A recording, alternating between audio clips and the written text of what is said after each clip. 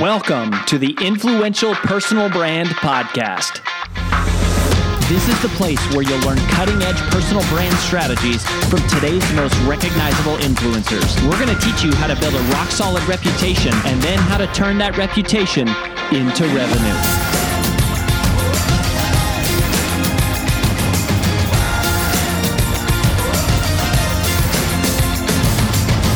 I'm your lead host, Rory Vaden, co-founder of Brand Builders Group, Hall of Fame speaker, and New York Times bestselling author of Take the Stairs.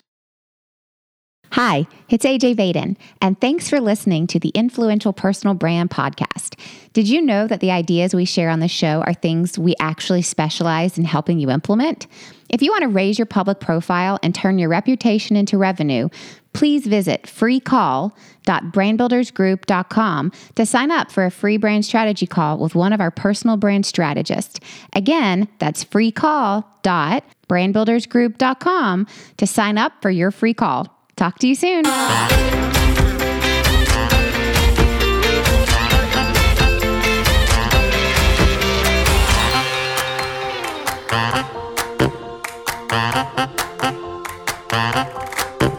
Holy moly, friends. You're about to have your world rocked by one of my newer friends who I absolutely adore and admire. Elizabeth Reiter is her name, and she is incredible. So she's a nutritionist. She's an author. She has a book, a great book that just came out called The Health Habit. She's, a health coach and an online business mentor, but she is one of the OGs of blogging and building an audience. If you go to her website, so she's a seven-figure, she's turned it into a seven-figure business, which we're going to talk about. If you go to her website, you'll see, we'll put links to it, but elizabethreiter.com. There's over 100,000 people on her email list, which is very public. But what you wouldn't know unless you were friends with her, like me, and we call her Liz and not Elizabeth because we're friends, is that this woman is getting 700,000 to 1 million page views a month of pure organic traffic from Google, from her blog. So to give you a frame of reference, at my peak as a blogger, I was around 100,000 views in a month. So this is 10 times beyond on an average of where I've ever been at the best. So I was like, we gotta have her. So anyways, she's the coolest. She's here. And Elizabeth, thanks for making time for us. Thanks, Rory. Wow, that's a lot. It's a lot to live up to, I feel like. But it's all true. The page views especially. That's what I want to talk to people about. Yeah, so I want to just hammer that directly, right? Because social media, it's like in golf, they say you drive for show, but you putt for dough. And social media is like the drive, you can drive the ball 350 yards, but it's the people who make the money know how to putt. And I just want your perspective on social media versus blogging, because I don't think people hear it. I don't think that's what you hear people talking about. Yeah, for sure. Let me just say this. I've got a lot of thoughts about that. I'm going to preempt it all with saying everything I'm about to say doesn't mean that social media is bad or not good or useful, because I still use it too. So this is not to say that none of it's useful, but I see an epidemic that needs to be corrected, especially with people coming into building brands right now, where they want to spend all of their time. And I'm going to use Instagram as the place, right? Because we're in the zeitgeist where Instagram is the place that people want to be. And again, it's not bad. I'm on Instagram too. But when it comes to this long-term idea of people seeing your content and building a brand and establishing yourself and using your time well, this is what I want to talk about. Instagram or Facebook or any of them, maybe 1% of your audience, maybe if you're really highly engaged, 3 to 5% of your audience sees all of your posts, right? And they see it within 24 hours, and then it goes into your feed or onto your grid or into whatever it is.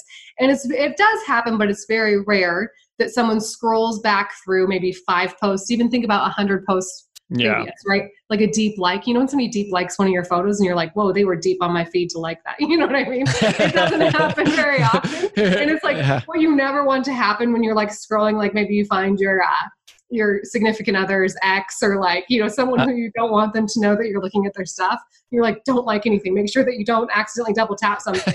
That's my example all the time, but it's rare, right? Right. And what I see is people spending so much time crafting this content that maybe 100 people see. if even, right? If you have a large brand, maybe 1,000, 2,000 people see it. If you're just starting out, maybe a few people see it, but then it gets buried, right? And none of that is cataloged in the search engines. Now, let's talk about a blog where I have a post that I wrote in my sweatpants 8 years ago that sends 80 to 100,000 people a month to my blog still from 8 years ago. Every month. Every month.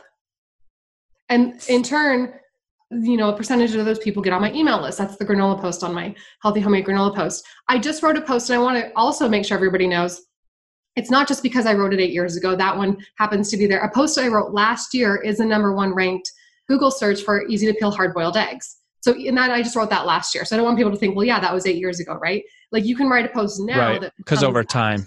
Right. Over time, yeah, it'll become it. So what I really stress for the people who I coach and anybody who asks me about this, I'm like, look, your blog is the home of your business.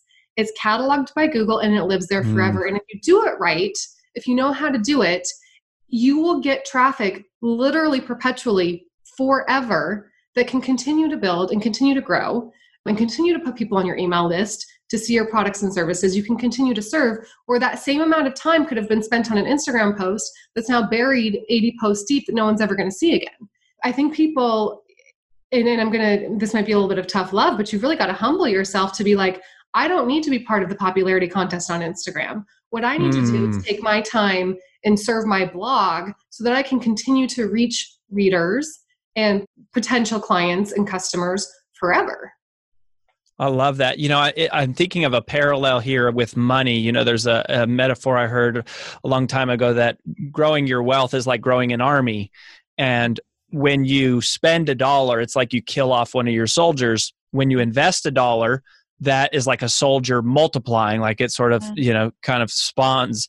That's almost how this is. It's like when you spend all this time on a social media post, people see it once and then it's gone forever.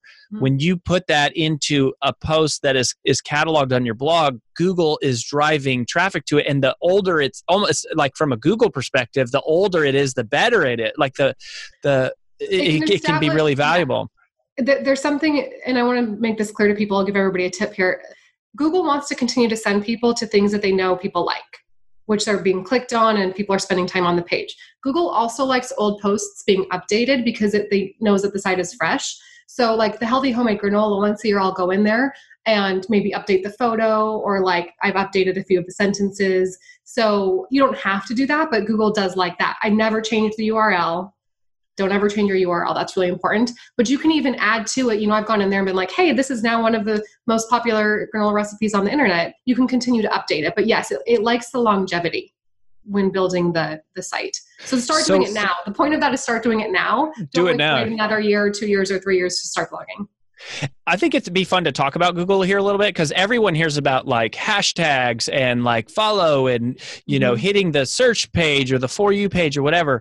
But Google is like the ultimate search engine. And I think a lot of authors and content creators don't really understand that much about how does Google work. So like, is there anything that you kind of do to sort of think in your mind, okay, with every post, like, is there any kind of checklist that you go through for that? That's actually my new program called Blog It Like It's Hot. I actually have an entire program, but I would love to share for free with all of your listeners. Blog It Like It's Hot. Love Blog It Like It's Hot is my new course, because that's the problem is people are like, well, how do I do that, right? So I give everybody an exact checklist. And after a certain period of time, that becomes second nature. So I don't even need to use a checklist, but I give everybody a checklist. One thing you really want to do is name your post. The title of your post needs to be what somebody would Google. Right. So like one of the reasons that like if we look at easy to peel hard-boiled eggs, I didn't call the post the trick to peeling hard-boiled eggs, or don't make this mistake when you peel hard-boiled eggs, or something like, and Google would find that, but the just easy to peel hard-boiled eggs, it's like, boom, that's the title of the post. And that's what somebody Googles. Now, Google did make an update to the algorithm at the end of 2009 to have more of like predictive, called BERT. We don't need to get into like the analytics and the technical side of that. But what it just means is that the search engine is smart enough to kind of predict what they think the person is trying to find. So there is some logic built into that. But for the most part, it's really important to name your post what it actually is and what somebody would Google. Whereas like an email list, when you're emailing, you know, for the subject line, you might use like a headline, right? Or like a question, or you're trying to get people to open the email. That's different than like what you would title the post. Just make sure your post title. Great. Yeah. So your post title and the email subject line are different, but just make sure your post title is what somebody would Google. That's super, super important. Yeah. Yeah. It's almost like an email subject line might be like curiosity or shock or whatever, but it's like your post on your page needs to be almost like it could be very literal, boring, but it's what the person would type in. And so how do you know, like, are you like in the back of Google Ads all day, every day? Like, are you in Google Analytics looking and being like, which of my posts are ranking and traffic, or like, how do you keep score? That's really interesting. I don't that much. So I teach things a little different. So you can look at keywords and you can do that. I don't use Google Ads at this moment. I could in the future. I don't use ads. There's a keyword tool in AdWords that people can log into and search keywords. I always tell people like, look, and I think this is what makes me different in like the blogging teacher sphere. If researching keywords worked and you just blogged off of researching keywords, everybody who ever did that would have millions of views, and they don't, right? So the way I teach blogging is like, one, it kind of goes back to what you guys teach about a personal brand. It's got to like fit into how you serve and what you teach. And when you know your customer, when you are connected to your mission and your customer, I know what my customer is Googling. Easy to peel hard-boiled eggs, right? Like how to make healthy homemade granola. These are all things that I know that my customer would Google. And I think that blogging has to be enjoyable. This is all stuff I'm doing this is stuff I eat and stuff I'm doing in my real life. I'm not blogging about things that I don't use or eat. So the actual definition of blog is weblog. And it was intended to be just a log on the web of your daily life, right? That's what a personal blog started out as. And now we use them in many different ways. But for me, it's like I stay in my lane of, I know like my blog is about healthy recipes and practical tips for healthy living. That's where I stay. I also have, category for business for when I do that. I always tell people have 3 to 5 categories on your blog, not more, right? You don't want to dilute yourself. You're going to see 5 categories on my blog. Something's going to fall in there. And really for me, the way I decide what I'm going to post, I do have, a map out a calendar. But if I want to change it that week, if I'm like, wow, I made this instead, or this recipe just came up, I change things on the fly too. But keyword research can be useful, but it's also, when you have a personality brand and a personality-based business, you're blogging about what you're doing, right? And about what you teach and what you're good at. Sure. But so you're not like a huge, like into Google Analytics or using crazy tools. Just every once in a while, you'll get a report from like somebody who will send you a report or something. Yeah, I look at my Google Analytics. I mean, absolutely, you need to have it installed. I look at it probably once a month. What I think is super valuable for me with Google Analytics is that I can see those really high traffic posts that are performing well. Google does want to see those updated, or just that they've been touched at least once a year, just because it still says, hey, I'm still here.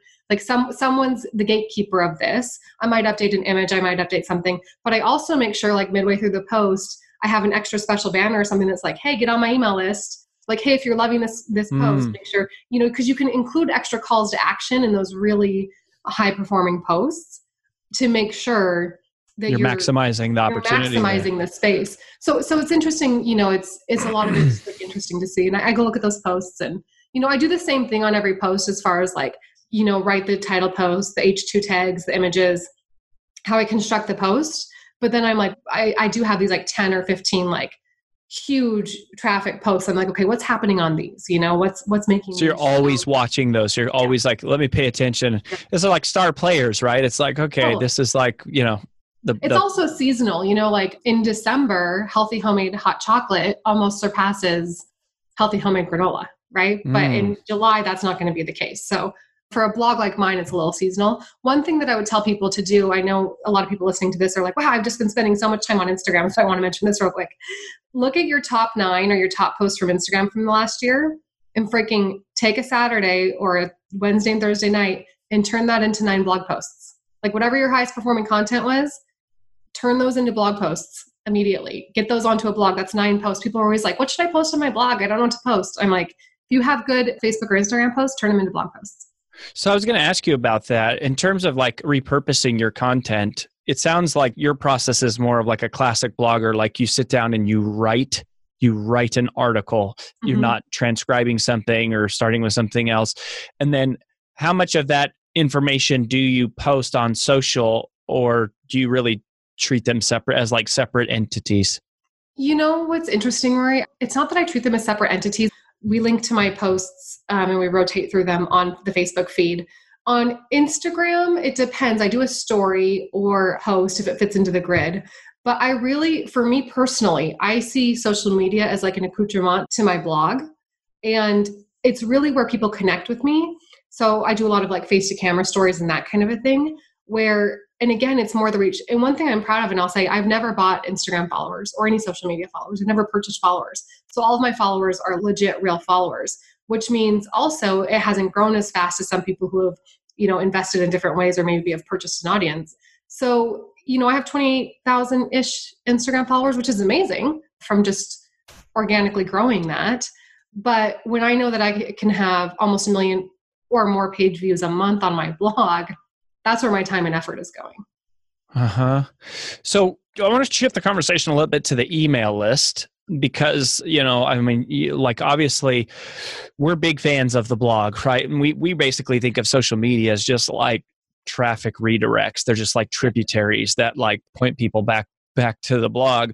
And there's some other things that it does, social proof, et cetera, et cetera. But once they come to your site, all right, so you've got this title, like you've gone through, you've done all the tagging and all the steps that, what you're going to do to make sure it indexes well.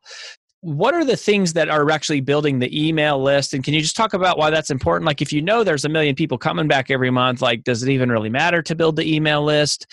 How do you do it? Where do you do it? How often? When?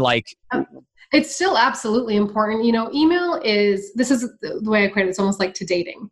Like if someone's going to ask you out on a date, social media is like meeting at a bar and maybe chatting with somebody and all your friends are there, right? Like you're not really that invested in it. Like maybe he's cute, she's cute. You're like having a little bit of a thing. Somebody coming to your website to me is like you're meeting that person for coffee, right? Like it's a little bit more intimate. You're like out of the noise. You're like, okay, we're going to have some coffee. Being on someone's email list is like inviting them into your living room. Or maybe, and I will say like in a cheeky way, like almost your bedroom, because a lot of people wake up in the morning and they get on their phones and they start scrolling. And guess what? You might be on their email list and you're the first person that they see in the morning. Like that's like a legitimately like real thing that happens. It's like this deeper level of intimacy because there's been an exchange. They gave you their email address. And generally what, people call these different things like a big banana, like, that everybody on the internet's monkeys and you need to like, have a bunch of bananas that people can grab. I don't love that analogy as much. It's just the free download on your website, right? Like you're exchanging value. They're giving you their email address and you're giving them something for free. Classic lead magnet. Classic lead magnet. Right now on my website, we've got 5 healthy habits that you can implement today for immediate results, or, an 8-page guide.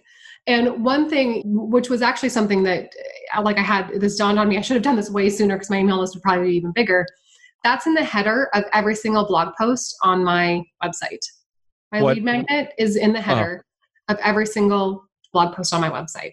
So when somebody lands there, it's at the top no matter what. It's also underneath every single post. I keep my sidebar pretty clean of things just because on mobile and traffic's going mostly mobile. I think 60 or 65% of my traffic is mobile. They don't see the sidebar anyways. So the sidebar, it's not a bad thing to use, but I have the sign up. There's one above the post, one below the post, and then there's a scroll pop-up that once somebody gets, I think it's 30 or 40% through the page, it pops up and is like, hey, do you want this free thing? What are you using for the scroll pop-up? Do you know? My site is WordPress. It's designed on Showit, but the blog is WordPress. And I think we're using Pop-Up Ally Pro right now as the WordPress plugin for the pop-up. That might change in the future, but I think that's just the tool that we're using and it's worked well. And then I use ActiveCampaign for email. So whenever somebody subscribes anywhere on the website, they get funneled into ActiveCampaign. Is there a certain percentage that you aim for every month if you go like, hey, if you're getting 1 million page views or visitors, so that could be the same person, right? So, and then also I wonder. Usually 1 million page views, it depends on the month. Honestly, this varies, is probably 200,000 to 300,000 or 400,000 people. Could be more, could be less, but it just depends. It totally depends. But then it's like, and then some fraction of those people Mhm. Like a large, I would think at this point, some large number of those are people who have been there before, but then there's also going to be a pretty big chunk just because of the volume here that are new people. Yes. Is there a certain percentage or anything that you go like, I want to see my email list growing by this percentage every month? Or do you watch that closely or not really? I'm definitely into analytics and I watch that, but I also I try to focus the majority of my effort on just serving the audience and blogging. Although I will say we're aiming for 1,000 or more signups from organic Google traffic a week onto the email list. And I would like to continue to scale that. The next will be 1,500 and then 2,000.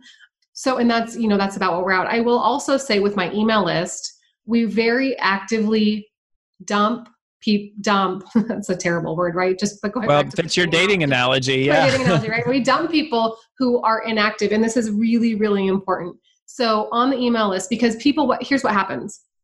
A lot of things happen. Someone signs up, they miskey their email address. So it's never going to, it might bounce or it might be going somewhere. Or somebody changes jobs. 30% of email addresses are abandoned every year. So just think about that. Wow, that's crazy. So think about like a previous job, or maybe somebody changes their last name, or they just are like, wow, I'm so over this email address. Or people have like a catch-all email address for their signups. It's not their primary email address. There's a variety of reasons, or they're just not interested. So I think ours is set. And I give them a good amount of time. It's like 3 or 4 months. If they haven't opened an email, it triggers an automated re-engagement campaign trying to be like, hey, here's another free ebook.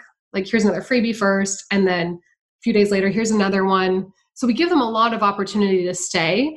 But if nothing's being opened, we dump them. They're not on the active email list anymore because that hurts your open rates. And it skews all of your numbers. So we really actively dump people. Interesting. Do you delete them completely from the system, or do you just put them in a bucket of people you don't send email to? I want to delete them because I just energetically like to see the number as is. However, we keep them, and it depends on what system you're using. Yeah. It's good to keep. Because you also pay for them. Well, no, actually an active campaign in most of them, if they're not on any list, you're not paying for them. So it doesn't hurt to keep them. Gosh, if I was paying for them, I would probably delete them because I'm at the more your email list grows, the more you pay. And I'm not going to pay for people who aren't opening emails, right? Right. So if you're on a system that you are paying for it, I would suggest considering deleting them. However, in the system that I use, we're only charged if they're on a list. So we just remove from all lists. And then the data's there historically in case this is more of just a general best practice in customer service and technical stuff. You want to keep people there because if they resubscribe 2 years later and they're asking for something, you can say, oh, wait, you subscribed 2 years ago. It just gives you a history. Right. It's probably not a big deal to delete them. Again, my active campaign consultant and specialist is like, no, we need to keep them. And so I'm like, fine, if that's the best practice, we will. Who is also a client of Brand Builders Group. And we love her and we're so grateful for her. Lindsay Kirsch, yes, she's amazing. So do you email your list every time you post a blog? Yes. You do. Mm-hmm. And But I don't just copy and paste. So I tell people do not use RSS feeds. No one's going to open those, right? People want emails that are written to them and that are personal. That's such an old thing to do, like an RSS feed where it was like, oh, the blog post triggers and it just goes to everybody. People know that they're not going to read that. So, and besides that, your email subject line needs to be different than the post title, because if you tell people what the post title is, they're probably not going to open the email because they'll just know, oh, if I ever want to easy to peel hard-boiled eggs, I'll come back and open that. You know what I mean? But I do send them a quick email with maybe a little personal line or two, about what I've been doing that week. And then I might copy the first few sentences and then there's an image and then it's read the post, because you're always trying to get people back to the blog because then they'll go to more pages. They're more likely to see your services and they're engaging in your brand more. The goal of that email is to get them back onto the blog. Yeah. Mm-hmm. So then, so once they're on there, so you're pushing, once your email list gets big enough, you're pushing your own traffic to some extent. At some, 20% open rate or 3% click-through rate or whatever your email rates are, you're driving a lot of that traffic. That's a good point. As your email list gets bigger, what happens is I do the post and I will tell everyone, I am consistent. I am definitely not perfect. And there's a big difference between those things. So I'm about to tell you what I want to happen every week, but this may or may not happen on this time frame. Post the blog We're going to all be out looking next week to make sure this happens. And then we'll be sending. Exactly. Post a blog post on Monday. schedule the email to go out Tuesday morning. Sometimes I post it on Tuesday and the email goes out Wednesday morning. I like to have my emails go in the morning. And I do really realistically, it would be great to do one post a week, but really blog posts, I'm probably averaging 3 a month right now, which is good. And again, that's consistent. Google really likes consistency on blogs, and it doesn't have to be perfect. Again, don't mistake perfection with consistency. So don't get down on yourself if you're like, oh, it's Tuesday and I didn't do it, Just make sure that you're doing at least 3 to 4 posts a month. Heck, even if you just did 2, you'd be doing better. What Google doesn't want to see is that you have all these blog posts and then you don't post for a year. And then you try to get back, and you can rebuild that. So that's okay if that happens, but just try to be at least getting something up, 3 new posts. And even if I don't write a blog post, I'll still email my list that week. And it might just be because I've been blogging for so long. Let's say I didn't get a post up this week. The email would just be like, hey, here's 5 chocolate recipes to get ready for Valentine's Day. And I can just link to 5 chocolate recipes from the blog, right? So it can be a new email linking to other things, old things. Yeah. How long have you been blogging? 12 years. So how do you keep coming up with new articles after 12 years of doing 3 posts a month? Yeah.